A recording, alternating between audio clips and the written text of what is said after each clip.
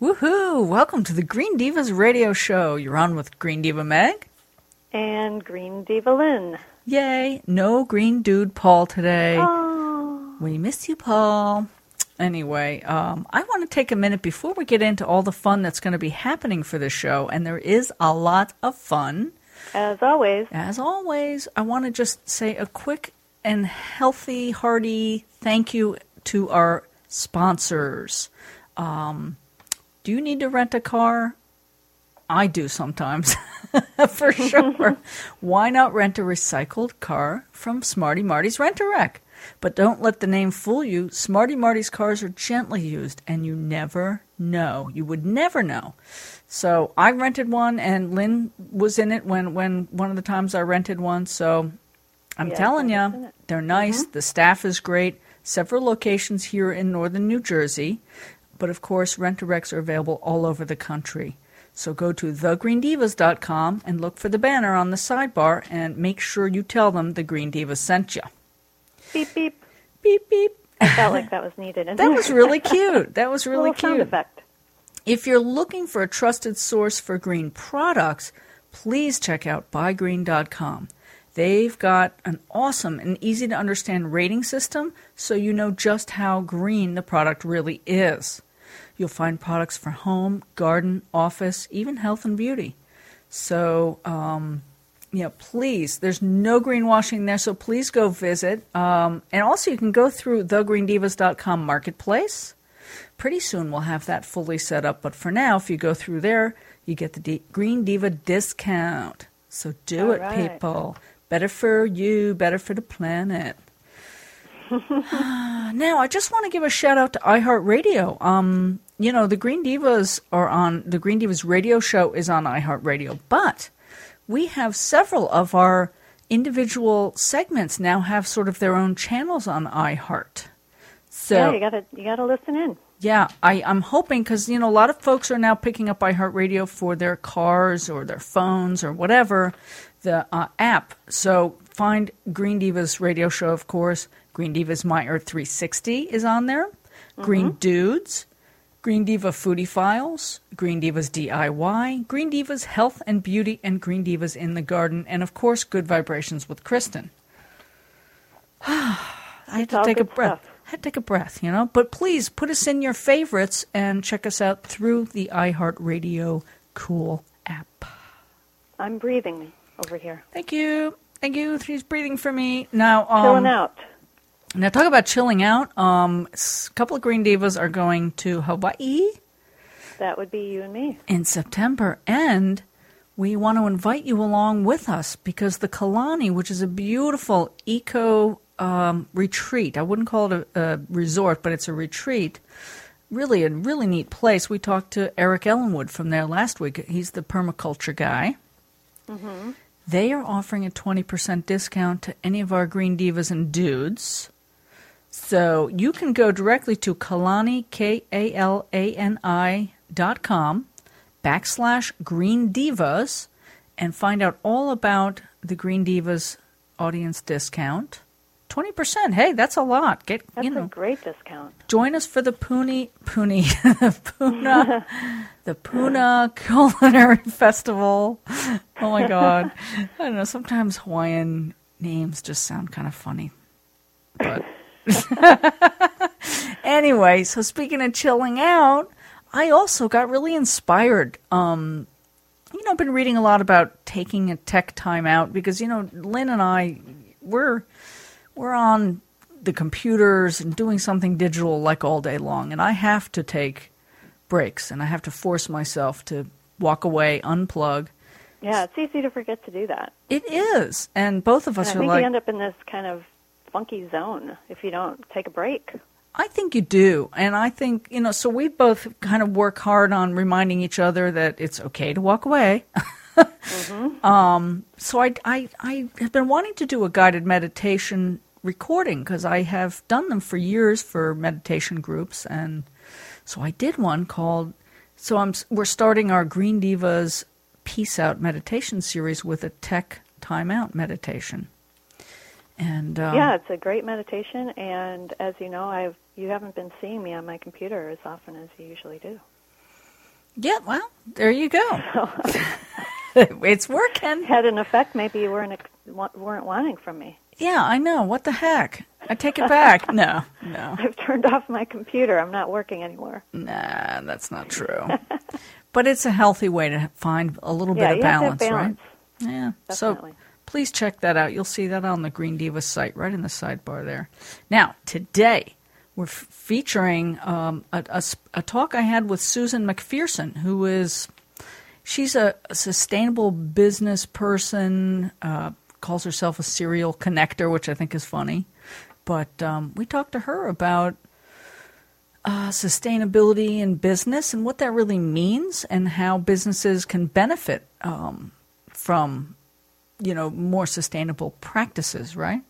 Right, and amplifying their social impact. Thank you. Sounds good. Of course, we have a My Earth 360. That would be me. That would be Lynn. Giselle Achazar does a really nice Foodie File segment about organic eggs, which is very informative. And she is such a vibrant woman. I wish I had her spunk. I know. She's an energetic green diva. And we have Allie Hoffman, who is our Green Diva Green Thumb expert, who's talking about things we need to do for the month of August in our gardens. Mm-hmm. And, of course, Gary Dietrich is the Green Traveler Guides guy, and he's talking to us about traveling on any budget, how to travel green on any budget. So please stay tuned because there is a lot of good stuff coming up. Want to understand what climate change is really all about? Want to get the latest environmental news? Listen to the Green Divas My Earth 360 report and hear it all. From WTF to encouraging news and ways that you can take action for the Earth. This segment is sponsored by TrueGoods.com because shopping should be fun, not frightening. True Goods helps you make simple choices for healthier, safer, cleaner living. Tell truth, shop good at TrueGoods.com.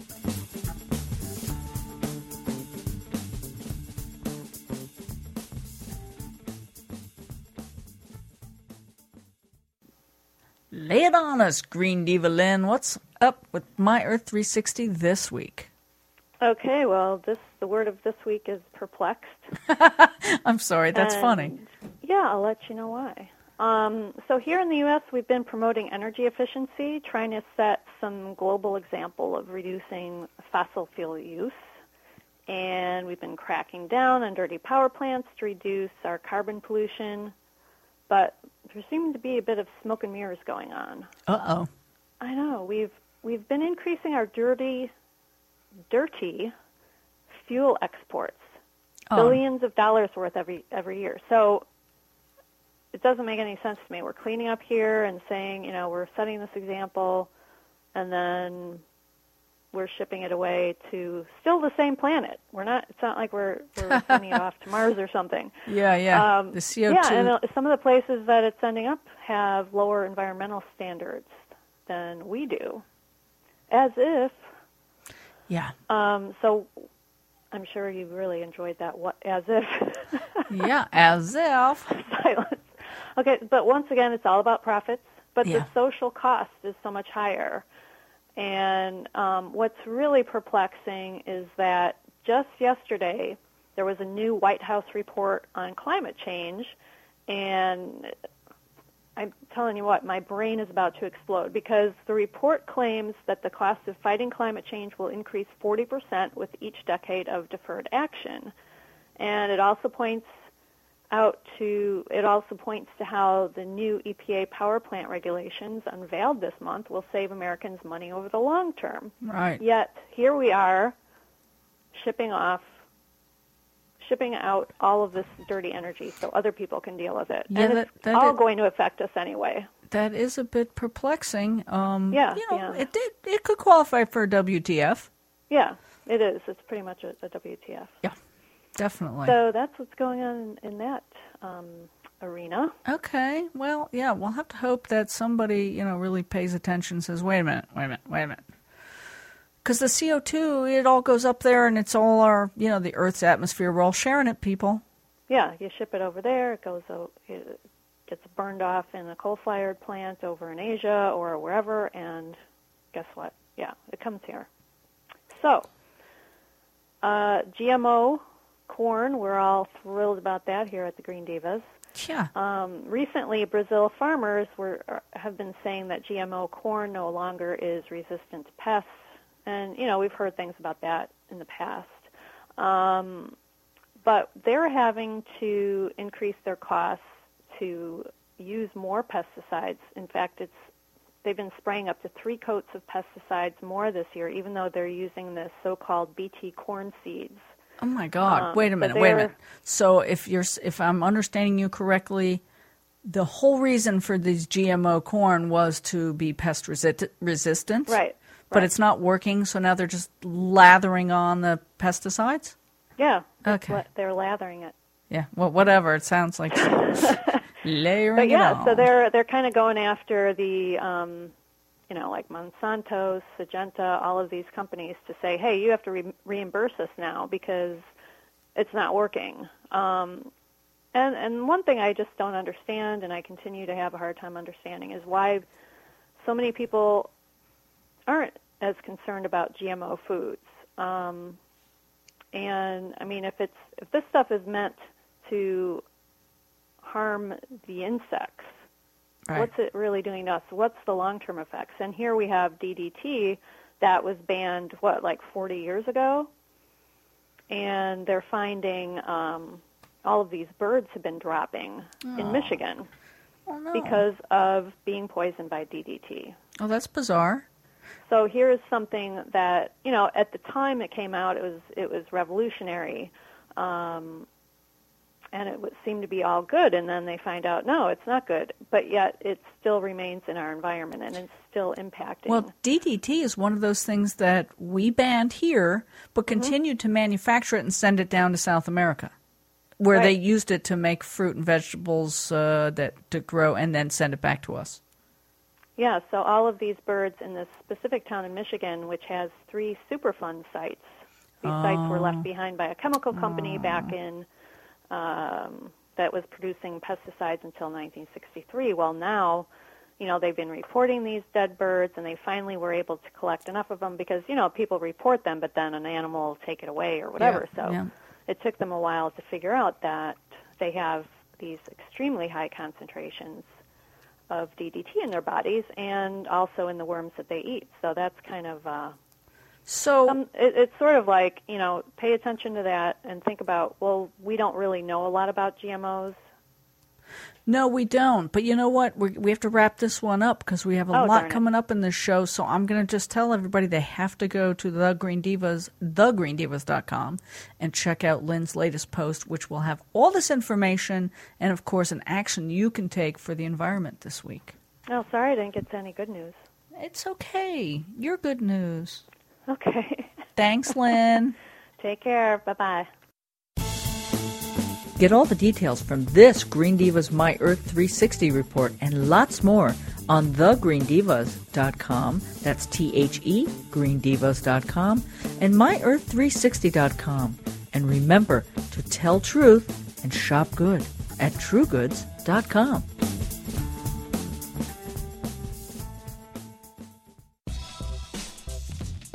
The Green Divas love food. Organic, local, fresh, whole, delicious food.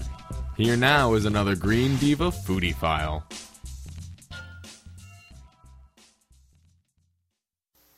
Yay! I'm so happy to talk to our fabulous Green Diva, Giselle Achikar. I think I said it right. I think I finally got Achikar. Well pronounced. Giselle Achikar. That's me. I probably screwed up the first name this time. I'm so sorry. She's the founder and CEO of Eco Rico Entertainment, which involves TV, a cooking show, videos, blog, all kinds of fun stuff. Hi, Giselle. Hello, Meg. How are you? I'm great. And I think today we're going to talk about some organic eggs. We are absolutely going to talk about organic eggs. And I know that sounds like, oh, my God, that is so boring. But in fact, it is not. Nothing is boring with you, Giselle. Organic eggs are in everything from wonderfully organic, healthy mini veggie frittatas, which you can see a recipe for on Egotico TV on YouTube, to, a fabulous low reduced fat pumpkin creme brulee, which you can also see on Egotico TV on YouTube. and I think we're going to post those on the Green Divas, right? With the recipes? If you would like. I think so. These are all-star hits. And the way I know it is because my 9-year-old daughter, who, when I was developing all these recipes, was younger at the time, I don't shoot them and I don't post them until she says, "Oh, Mom, it's perfect." Then I know we're ready to go. Yeah. And, organic eggs, as you will soon find out, are so much more healthy and better for you, and they just make everything taste better. So, yep. Yeah, it's a great topic. They're in dessert. Why are they? Why are they better than conventional eggs or whatever? Well, because organic eggs come from chickens fed an organic diet. And a lot of people really don't understand what that means. So it means that the feed that is fed these chickens are non-GMO. They're pesticide, insecticide, and arsenic-free. Hello. Yeah. These chickens are free-range, so they've had some pasture. They are richer in antioxidants, and particularly in choline, which is a necessary ingredient for our bodies, which boosts brain function and lowers inflammation. Huh. So I know, it's incredible, right? On top of that, what's so great is that organic eggs, believe it or not, as opposed to eggs from conventional chickens, have 1/3 less cholesterol, 1/4 less saturated fat, 2/3 more vitamin A, 2 times more omega-3s, 3 times more vitamin E, and 7 times more beta-carotene. Seriously? And I will reiterate, they are non-GMO. Wow. So there's like, you just listed like at least a half a dozen really good reasons why organic eggs. Now, just because the thing says organic doesn't mean necessarily that the chickens are running around happy outside, right? That's correct, but because under the USDA organic label, it doesn't necessarily mean that they're totally free range. But they can't be caged. They do have to have outdoor time and all of that. Of course, you want to look for free range eggs as well, because then you know that they're at least getting some pasture time. Yeah. So, I get organic free range eggs. Not just because they're more nutritious, but because it's better for our environment. Hello. Yeah. The feed that is fed these chickens is not ridden with pesticides, fungicides, herbicides, and insecticides, as I mentioned. Yeah. Which, as we know from all of the Green Diva shows, these kind of pesticides get in the soil. They toxify our water table. Yep. It's just a horrible climate change disaster in the continual making. So you really want to think about, in particular, with your meats, because the feed. The toxicity in the feed gets in the tissues of the chicken. So not only is it in the eggs and the byproducts like the milk and everything else from our meats, but it also is in the meat. So if you eat chicken or if you eat beef or whatever it is that you're ingesting, whatever that animal has ingested, you ingested. Yeah. And what people really need to understand about conventional feed is not just does it have hormones and does it have all these pesticides that are in the feed that are given these animals, including genetically modified feed. But in chicken feed, which is really sick, there's something called roxarsone. And roxarsone is a neurotoxin containing arsenic. Oh, come so on. when you eat these birds that are eating this crap feed and eat the chickens from these birds, you are ingesting arsenic. Hello, toxicity, right? Yeah, really. It's very unappetizing. Isn't it? I mean, it's just like, why would I want to eat that? If you knew you were eating that, why would you eat that? Exactly. That's why we're here, because we need to educate the public on what exactly it means. And then everybody, one of the things that that I talk about a lot, one of the things that I talk about is that, I don't even know what I was going to say. I just what I was saying. Well, here's a question. Is there any, do you sense any taste difference between an organic and, I kind of do, but I get my organic legs from my local egg lady, so I know they're super fresh. Oh, they're super fresh, and they're going to taste a lot better. They're richer. They add a tremendously a richness and a depth of flavor into whatever you're using them in, that you're cooking with. And I'm a culinary trained professional, so I like to tell people that chefs may not care if something is certified organic or not. This chef does. Yeah. But they do care about taste always. Yeah. And there's not a chef worth his or her weight that won't tell you that sustainably raised produce, meats, and meat byproducts that are sustainably raised, of course, and fed, taste better than those that are conventionally raised. There's just no taste in them. Things are, like chickens that are conventionally raised are killed in 8 weeks. They're clumped up and they're killed, 6 weeks actually. It's kind of scary. 6 weeks. It's sick. Yeah. Imagine what that little bird has grown into in 6 weeks. Nothing, just some fat, no flavor. Chemicals, bird. I mean, it's horrible. So organic birds live to be 12 to 16 weeks, So at least they've had a bit better of life. And then when they are killed, they're killed in more humane ways. So, for instance, if you do eat meat that is grass-fed always tastes better. Yeah, I does. don't eat now, it does. but when I did, I don't anymore. Yeah. But it's the same thing with all animals. How they're killed affects the taste of the meat. So, meat that is killed with an animal in stress is tougher. It has a bitterness to it.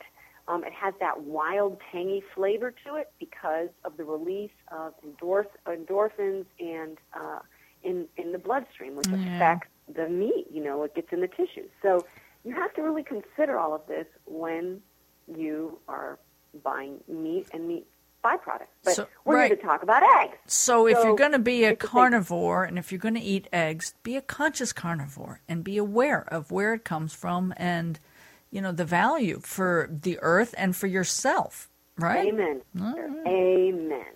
All right. Well, Green Diva Giselle, as always, and I hope that we do get a post from you and with some of these recipes that we can play with. Yeah, so what you'll get is a link to some of these recipes, and you can see me and my daughter in the kitchen making all these things. The mini veggie frittatas are phenomenal, and you can make them with or without. I do a brulee Gruyere on top. And they're little minis, and if you can believe it, my kid would take these to school for lunch. They're that tasty and delicious.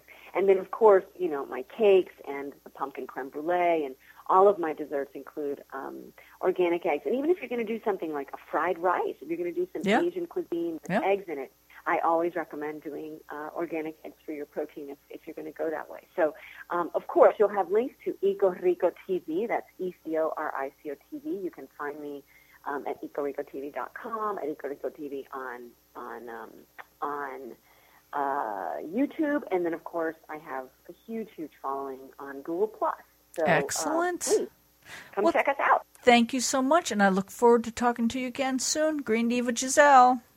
Thank you, Green Diva Meg. I love me the Green Divas. Bye-bye. Hope you're hungry. For more easy and delicious recipes and even more foodie information, go to thegreendivas.com. That's THE, greendivas.com.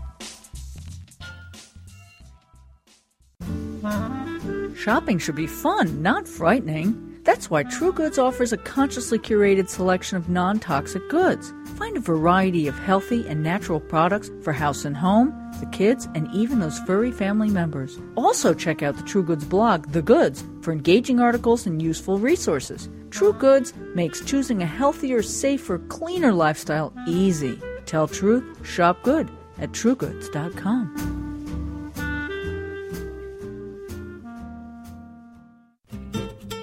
Wishing you had a green thumb or want to learn more about sustainable gardening outdoors and in? Expert green divas and dude gardeners share tips for everything from composting to growing herbs in your kitchen. Listen to the Green Divas Green Thumb for low-stress gardening tips.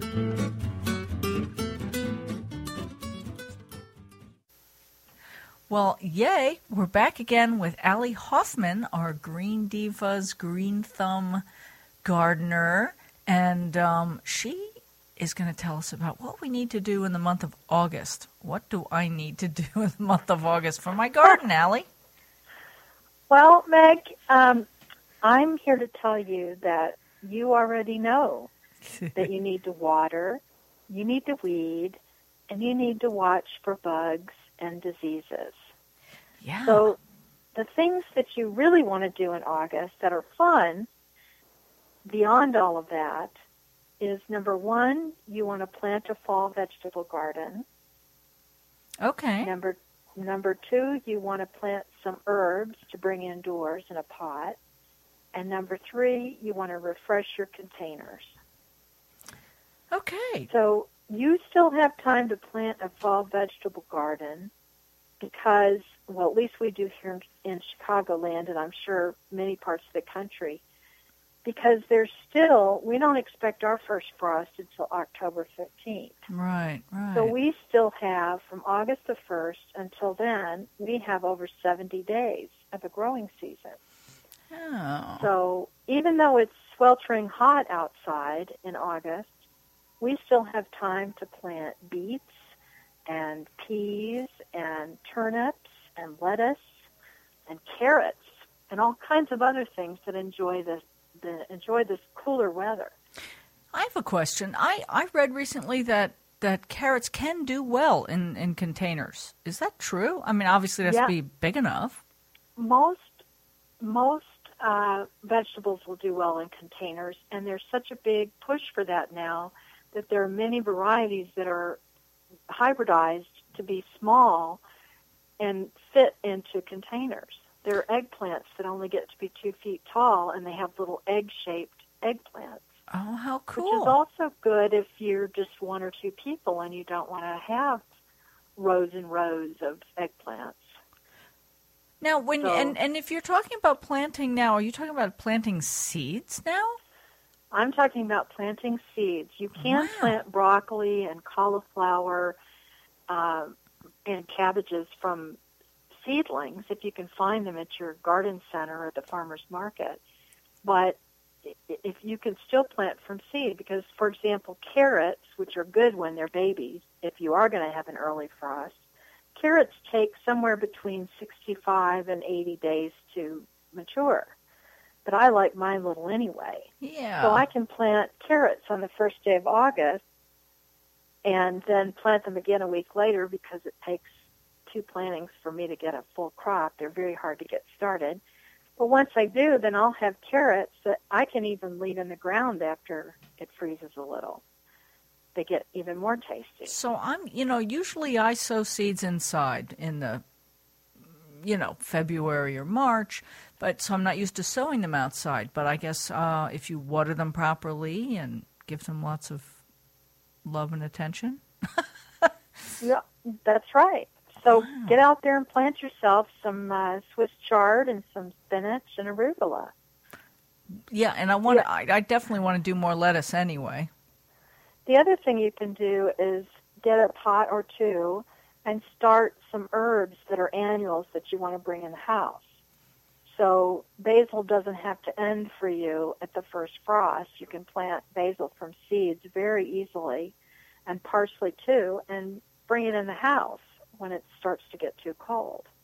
Put it in a sunny window, and you'll have a head start, and you won't have to pay $5 for a packet of fresh herbs.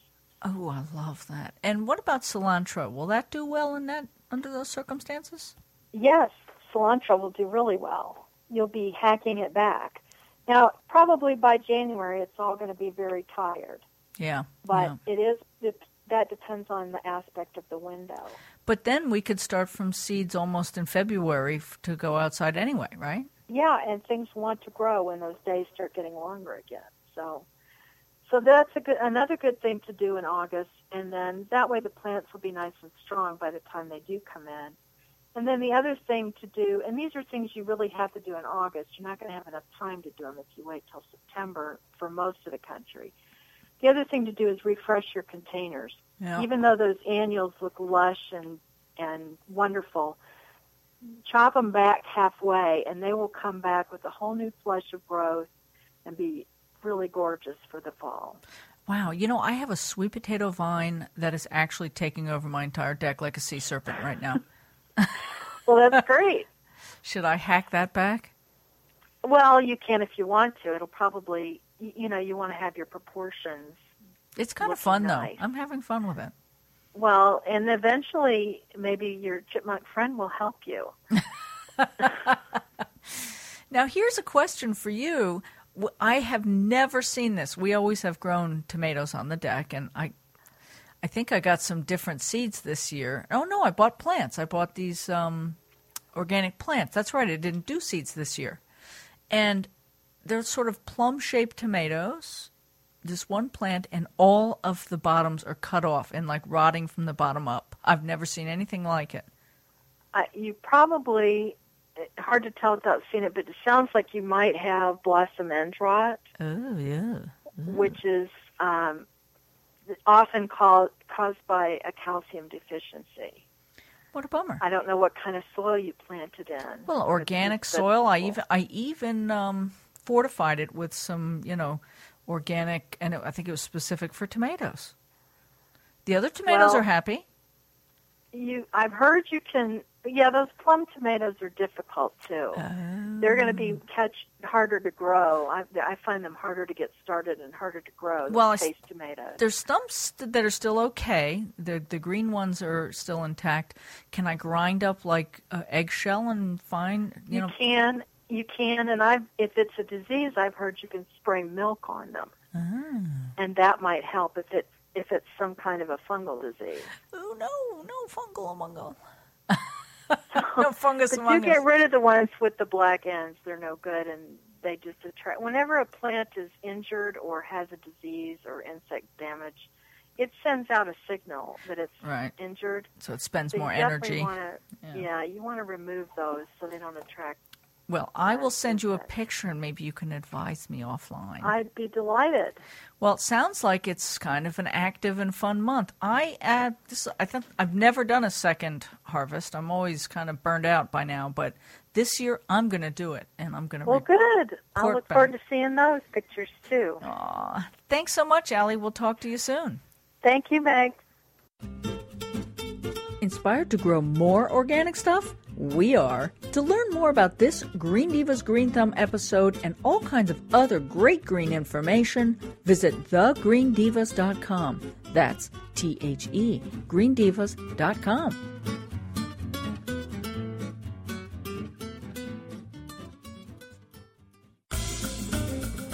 Where are you headed on your next trip? Have you considered the environmental impact of your adventure? Listen to the Travelin' Green Divas to get tips for healthy, safe, and eco-friendly travels.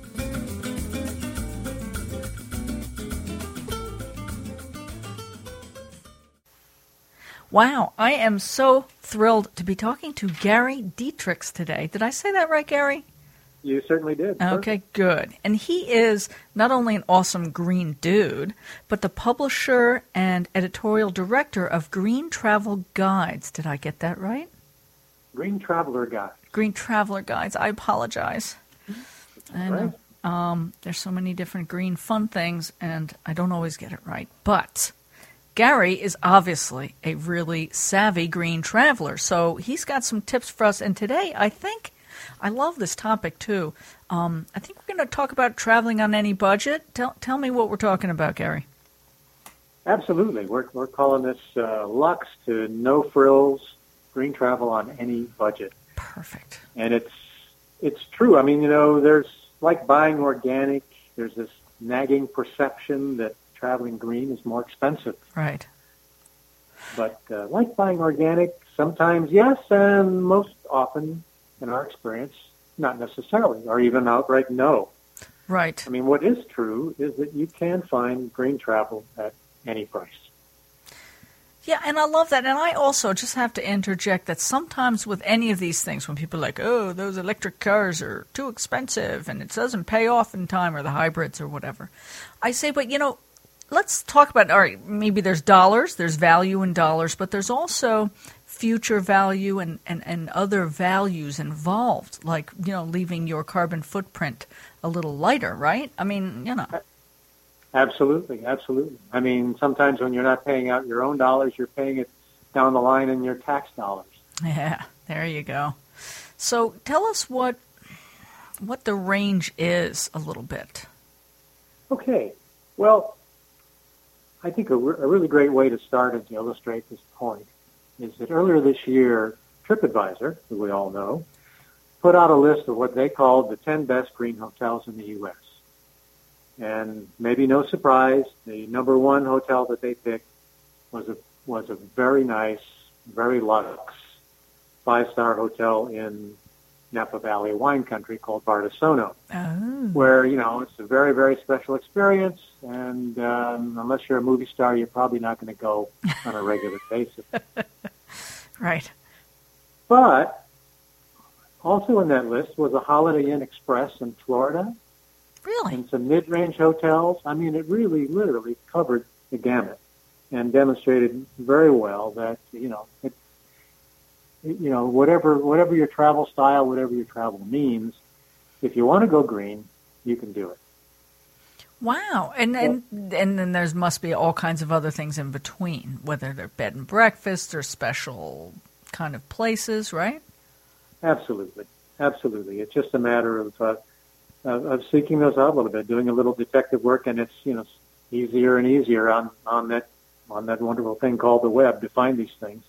TripAdvisor, for example, is one of several booking engines that now calls out green properties. They have their own green program called Green Leaders, and you can actually select for that. Expedia does a similar thing. Really? So I didn't it's getting know that. better and better, and you could even look on a website like Green Traveler Guides and find great tips. Well, that's what I was going to say, really. I mean, what you're doing with Green Traveler's Guides is perfect for someone who's not sure. I mean, in other words, you don't have to be doing a specific ecotourism thing. You could say, look, I'm going to Hawaii, for instance, because Lynn and I happen to be going to Hawaii soon.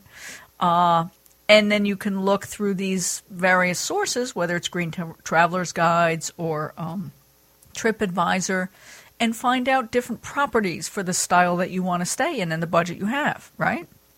That's absolutely right. And it's not, as you pointed out, you don't have to be in the jungle somewhere in an eco cottage. You can be going to New York City, you can be going to Hawaii, you can be going to Cleveland.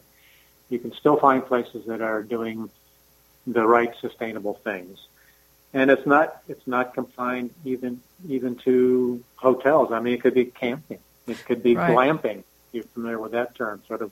There's a place in near Santa Barbara that I like a lot called El Capitan Canyon that we've written about, where they have these luxury safari tents that you rent. That's glamping, glamorous camping. Really? I've heard of it. It's not nearly as expensive as a hotel room, and it's a heck of a lot of fun.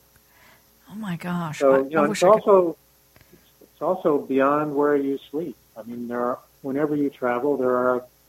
And virtually anything you do, you can find a more sustainable choice. In dining, you can find restaurants that have green practices.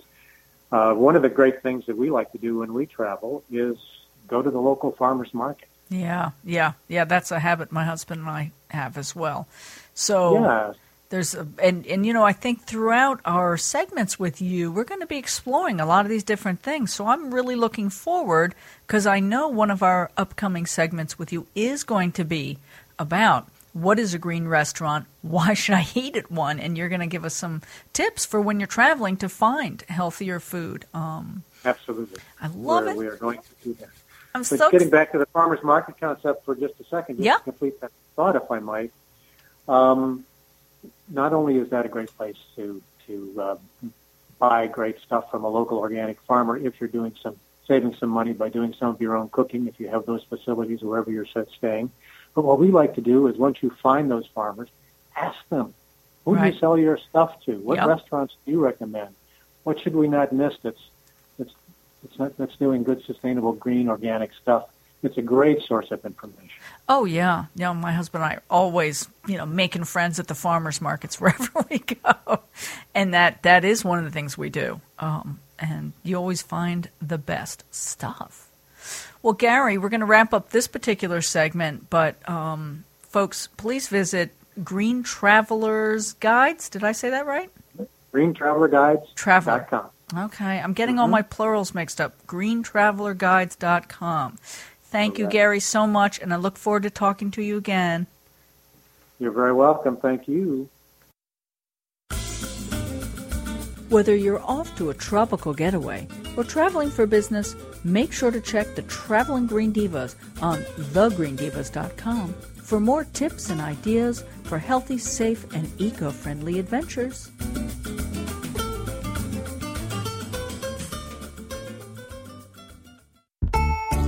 The Green Divas get to talk to so many inspiring people, who each in their own way is helping us find a deeper shade of green. Here's just one of them. Enjoy.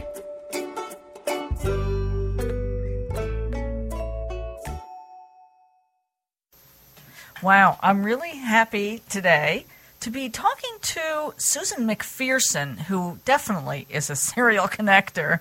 And the more you'll learn about her, the more you'll understand that. She runs a consultancy called McPherson Strategies, and she's all about sustainable business and creating the environment that allows I don't know, Paul, help me out. Because you're I like the way she says it's the intersection of brands and social good. Thank you. So we yes. should let I knew that. Susan talk. I know we should. Hi, Susan. Hello there. How are you? And thank you for welcoming me today. Yeah, well, we're good, and I'm looking forward to speaking with you about some of the work you're doing and how you see business and maybe trends, hopefully, in the direction of creating more socially responsible and sustainable business practices. Mm-hmm. Mm-hmm. Well, we're seeing a phenomenon known as millennials that are coming out of school, coming out of graduate school, and making their voice heard with their wallets, with their choice of companies that they select to go work for. And, that is in large part driving much change that we're seeing corporations take. Interesting. And corporations can be small, medium, and large size companies. It's not just the Nikes and the Walmarts and Coca-Colas of the world.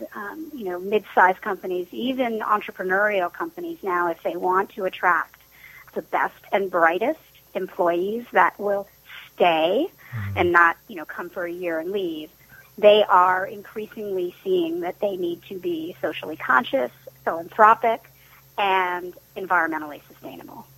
Well, that makes sense. You'd think as an employee, you'd want to work for a company that respects humankind and treats customers like family, and certainly employees would expect that same treatment. So it's interesting. Yeah. I hadn't thought about that. The workforce, the burgeoning, youthful workforce driving some of that, and that's kind of interesting. It's funny. I mean, I grew up in a time when there were 3 television channels, and you got your news through the lens of 3 50-year-old white men. Yeah. And kids today see a view of the world from age 2 or 3 on. They can see Antarctica on their smartphones. They can see Nigeria. They can hear about Bring Back Our Girls. I mean, the world is a far more connected place. Yeah. So I think all of that leads people to be so much more aware, and awareness brings cognizance, and that brings intelligence, and therefore helps you make the decisions that we need to be thinking about a better planet. So I'm thinking about what's the number one thing that you're called upon as a consultant? What's the number one thing you tend to do, or that you're called on to do with companies? Well, there's a variety of things, but what I'm finding of late is helping organizations storytell in an authentic and meaningful way the social good they are doing. Okay.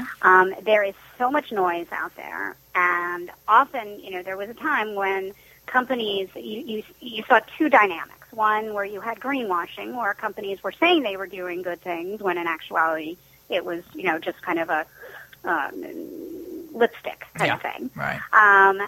And then you had other companies that were extremely humble and had amazing stories, but they weren't sharing them. Yeah. So they were missing out on opportunities.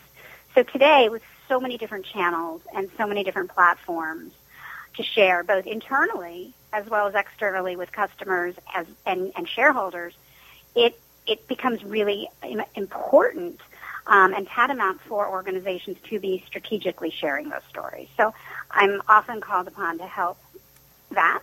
Also, oftentimes working between a corporation and a nonprofit or NGO so that the two together can be affecting positive change.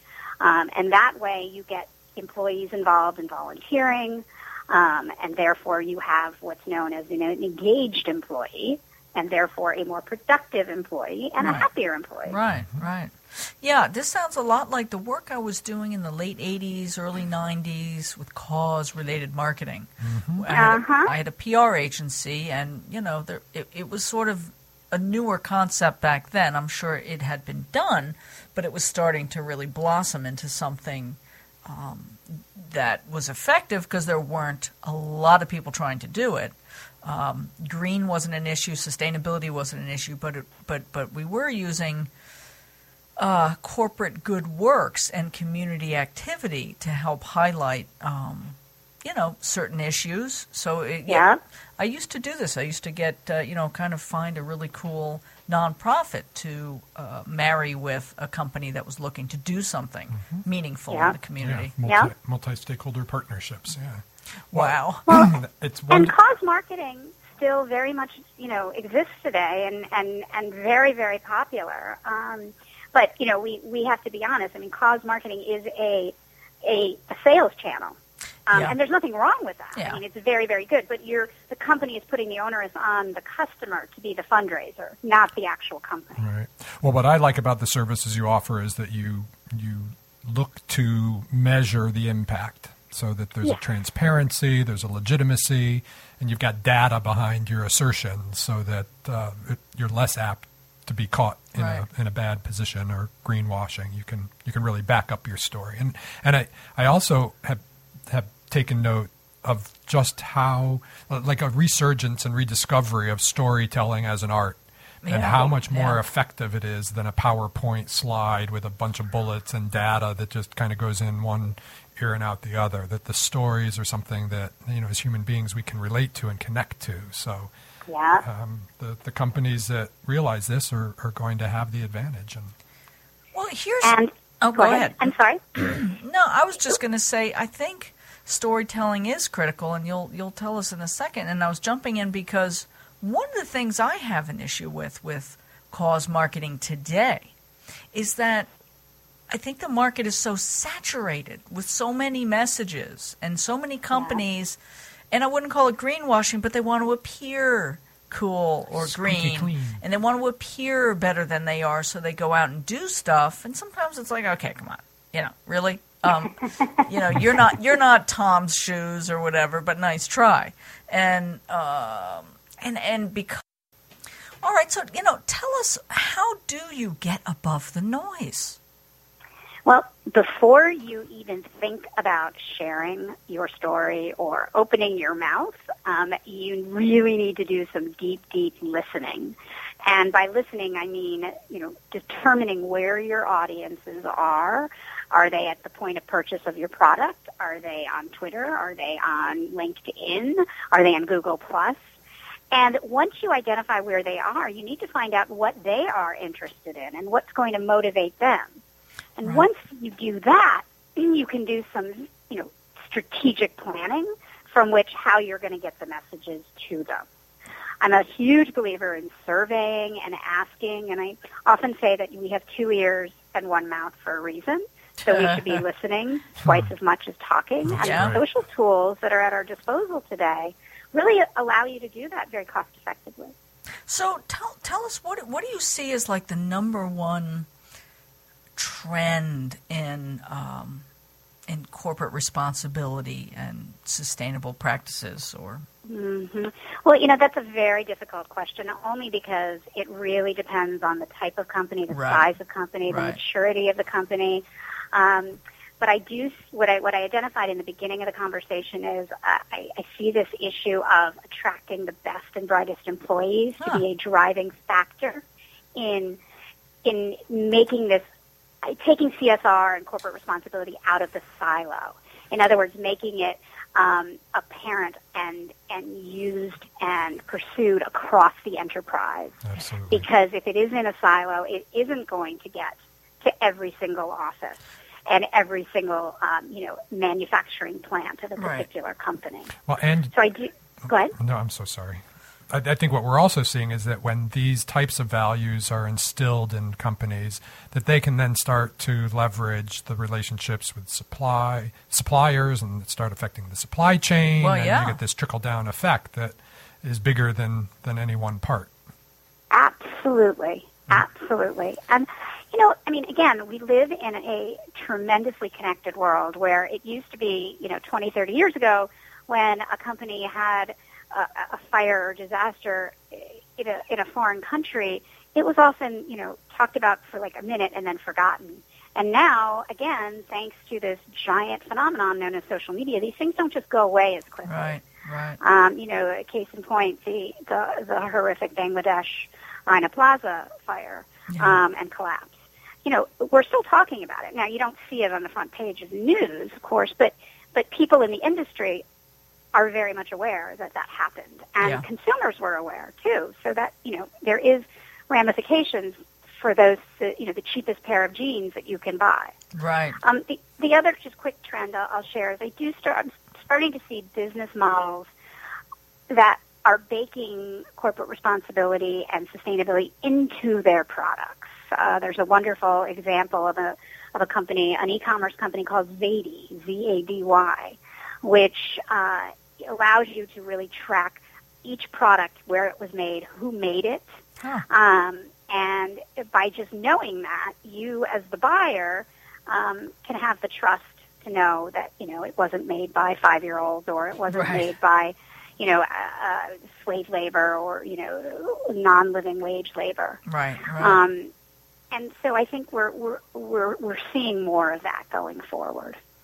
Now, do you have any companies, and I don't want to say favorites because I know you've got a lot of clients and you don't want to offend anybody, but are there any companies that you think are really good examples? You just mentioned Zady, of course, and that strategy I think is really cool, and I've seen that, especially in some fashion. A couple of fashion companies that are using this transparency so you can really see where the materials are coming from, who's making it. Sure. I love that. Sure. And I think it's especially in fashion industry, which is notoriously challenged with these bad behaviors. But are there any particular standouts that you might mention? I have many favorites, and several that come to mind. Marks and Spencer's, when they did their Schwacking initiative, I love that. I thought it was so unique and just meaningful. And I had just a personal experience recently, or maybe it was a year ago at this point, but when I was staying at a Westin hotel, the Westin St. Francis in San Francisco, and I was asked if I wanted to forego having my room cleaned, for the 3 days I was there. Normally you get the little note saying, just if you want to reuse your towel, you can.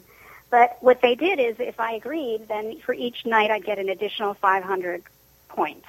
Oh, very cool. And I just thought, that made it worth it. I was like, of course. Yeah. And that way, as a consumer, I'm able to kind of be also rewarded, not necessarily that I would have needed that, but it was an extra perk to get better behavior for both the company and the consumer. Well, there may be some consumers, that unlike us, are a little bit more driven by the economic value of something than they would be by the green or environmental value. So I think it's great because it, like you said, it brings other people into the concept and a little incentive. So I'd love to take a kind of a reverse spin on Megan's last question, rather than kind of calling somebody out, because I know none of us would really want to do that. But is there a industry segment that you think really needs to kind of step up here and look at practices, practices and the opportunity for change?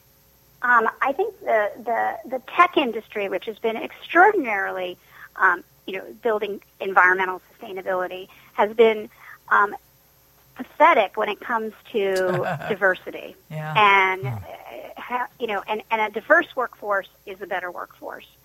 Study after study shows that the more diversity, even at the board level or at the board level and then on down, is going to actually lead to better revenues, and profits.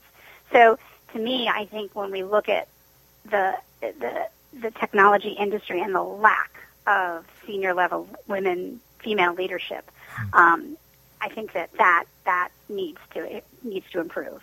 And I don't know if it necessarily, oftentimes falls under kind of the corporate responsibility umbrella, but you have to look at the fact that in the next 20 to 30 years, there is going to be this massive transition of wealth between men to women. So if a company wants to be selling to women, they really need to have women in leadership. Yeah. So, and I just, we see that the tech industry is woefully behind. Just don't look at GM as the example right now. Yeah, Poor woman. They run it into the ground, and okay, it's your turn to lead. Yeah. Clean up this mess. Have fun. Yeah. And it's interesting. So that's a great segue. You do an incredible amount of work around women's rights and empowering young women and girls. It's so funny that today we were on the radio with you, and this morning I actually had received from someone else a link to the Like a Girl video. Oh, isn't that wonderful? Yeah, it really is. It really is. So. Yeah, you're involved with Girls Rising. Yeah, Girl Rising. Yeah, the film. Girl Rising. And the platform. Yeah, so I was on the board of an organization called BPeace for about 7 years, which helps provide training and mentoring for women entrepreneurs in regions of conflict and post-conflict. That's awesome. Yes, but it's just keeps me busy. So she's walking the walk, man. Absolutely. She's Awesome. helping companies understand how they can walk the walk, and she's doing it for her own. And she's an East Coaster. We love that too. She's in our hood, man. So we always Thank to you. leave our listeners with an action item. So maybe you can give us two. One, how can people find out more about you and learn about the great work you're doing? Yes. And then, what can they do as consumers and or business owners to put this method into practice? Got it. Well, and thank you both for this wonderful opportunity to join you on this fun radio show. You can find me at www.susanmcp, that's SUSAN, M as in Mary, C as in cat, P as in Paul.com. And consumers, I would say, get on social media. It is not just about sharing what you had for breakfast. It's I've actually attended 4 weddings of people that I have met on Twitter. Oh, yeah. So it's a great way to find causes and charities and nonprofits that you maybe didn't even know about. And then if I were, if you're a business owner or a company owner, you don't make the excuse that you're too small to start implementing sustainability and charitable business. You'll reap the benefits, and it's a lot easier to turn a rowboat around than it is to turn a barge or a cruise ship around. Good visual. Thank you so much, Susan. And Thank you both. I'm sure we'll talk again soon. Okay, great. All right. Hope you enjoyed that as much as they did. Please visit thegreendivas.com. That's THE greendivas.com for more fun podcasts and information on the Green Divas and low-stress ways to live a deeper shade of green.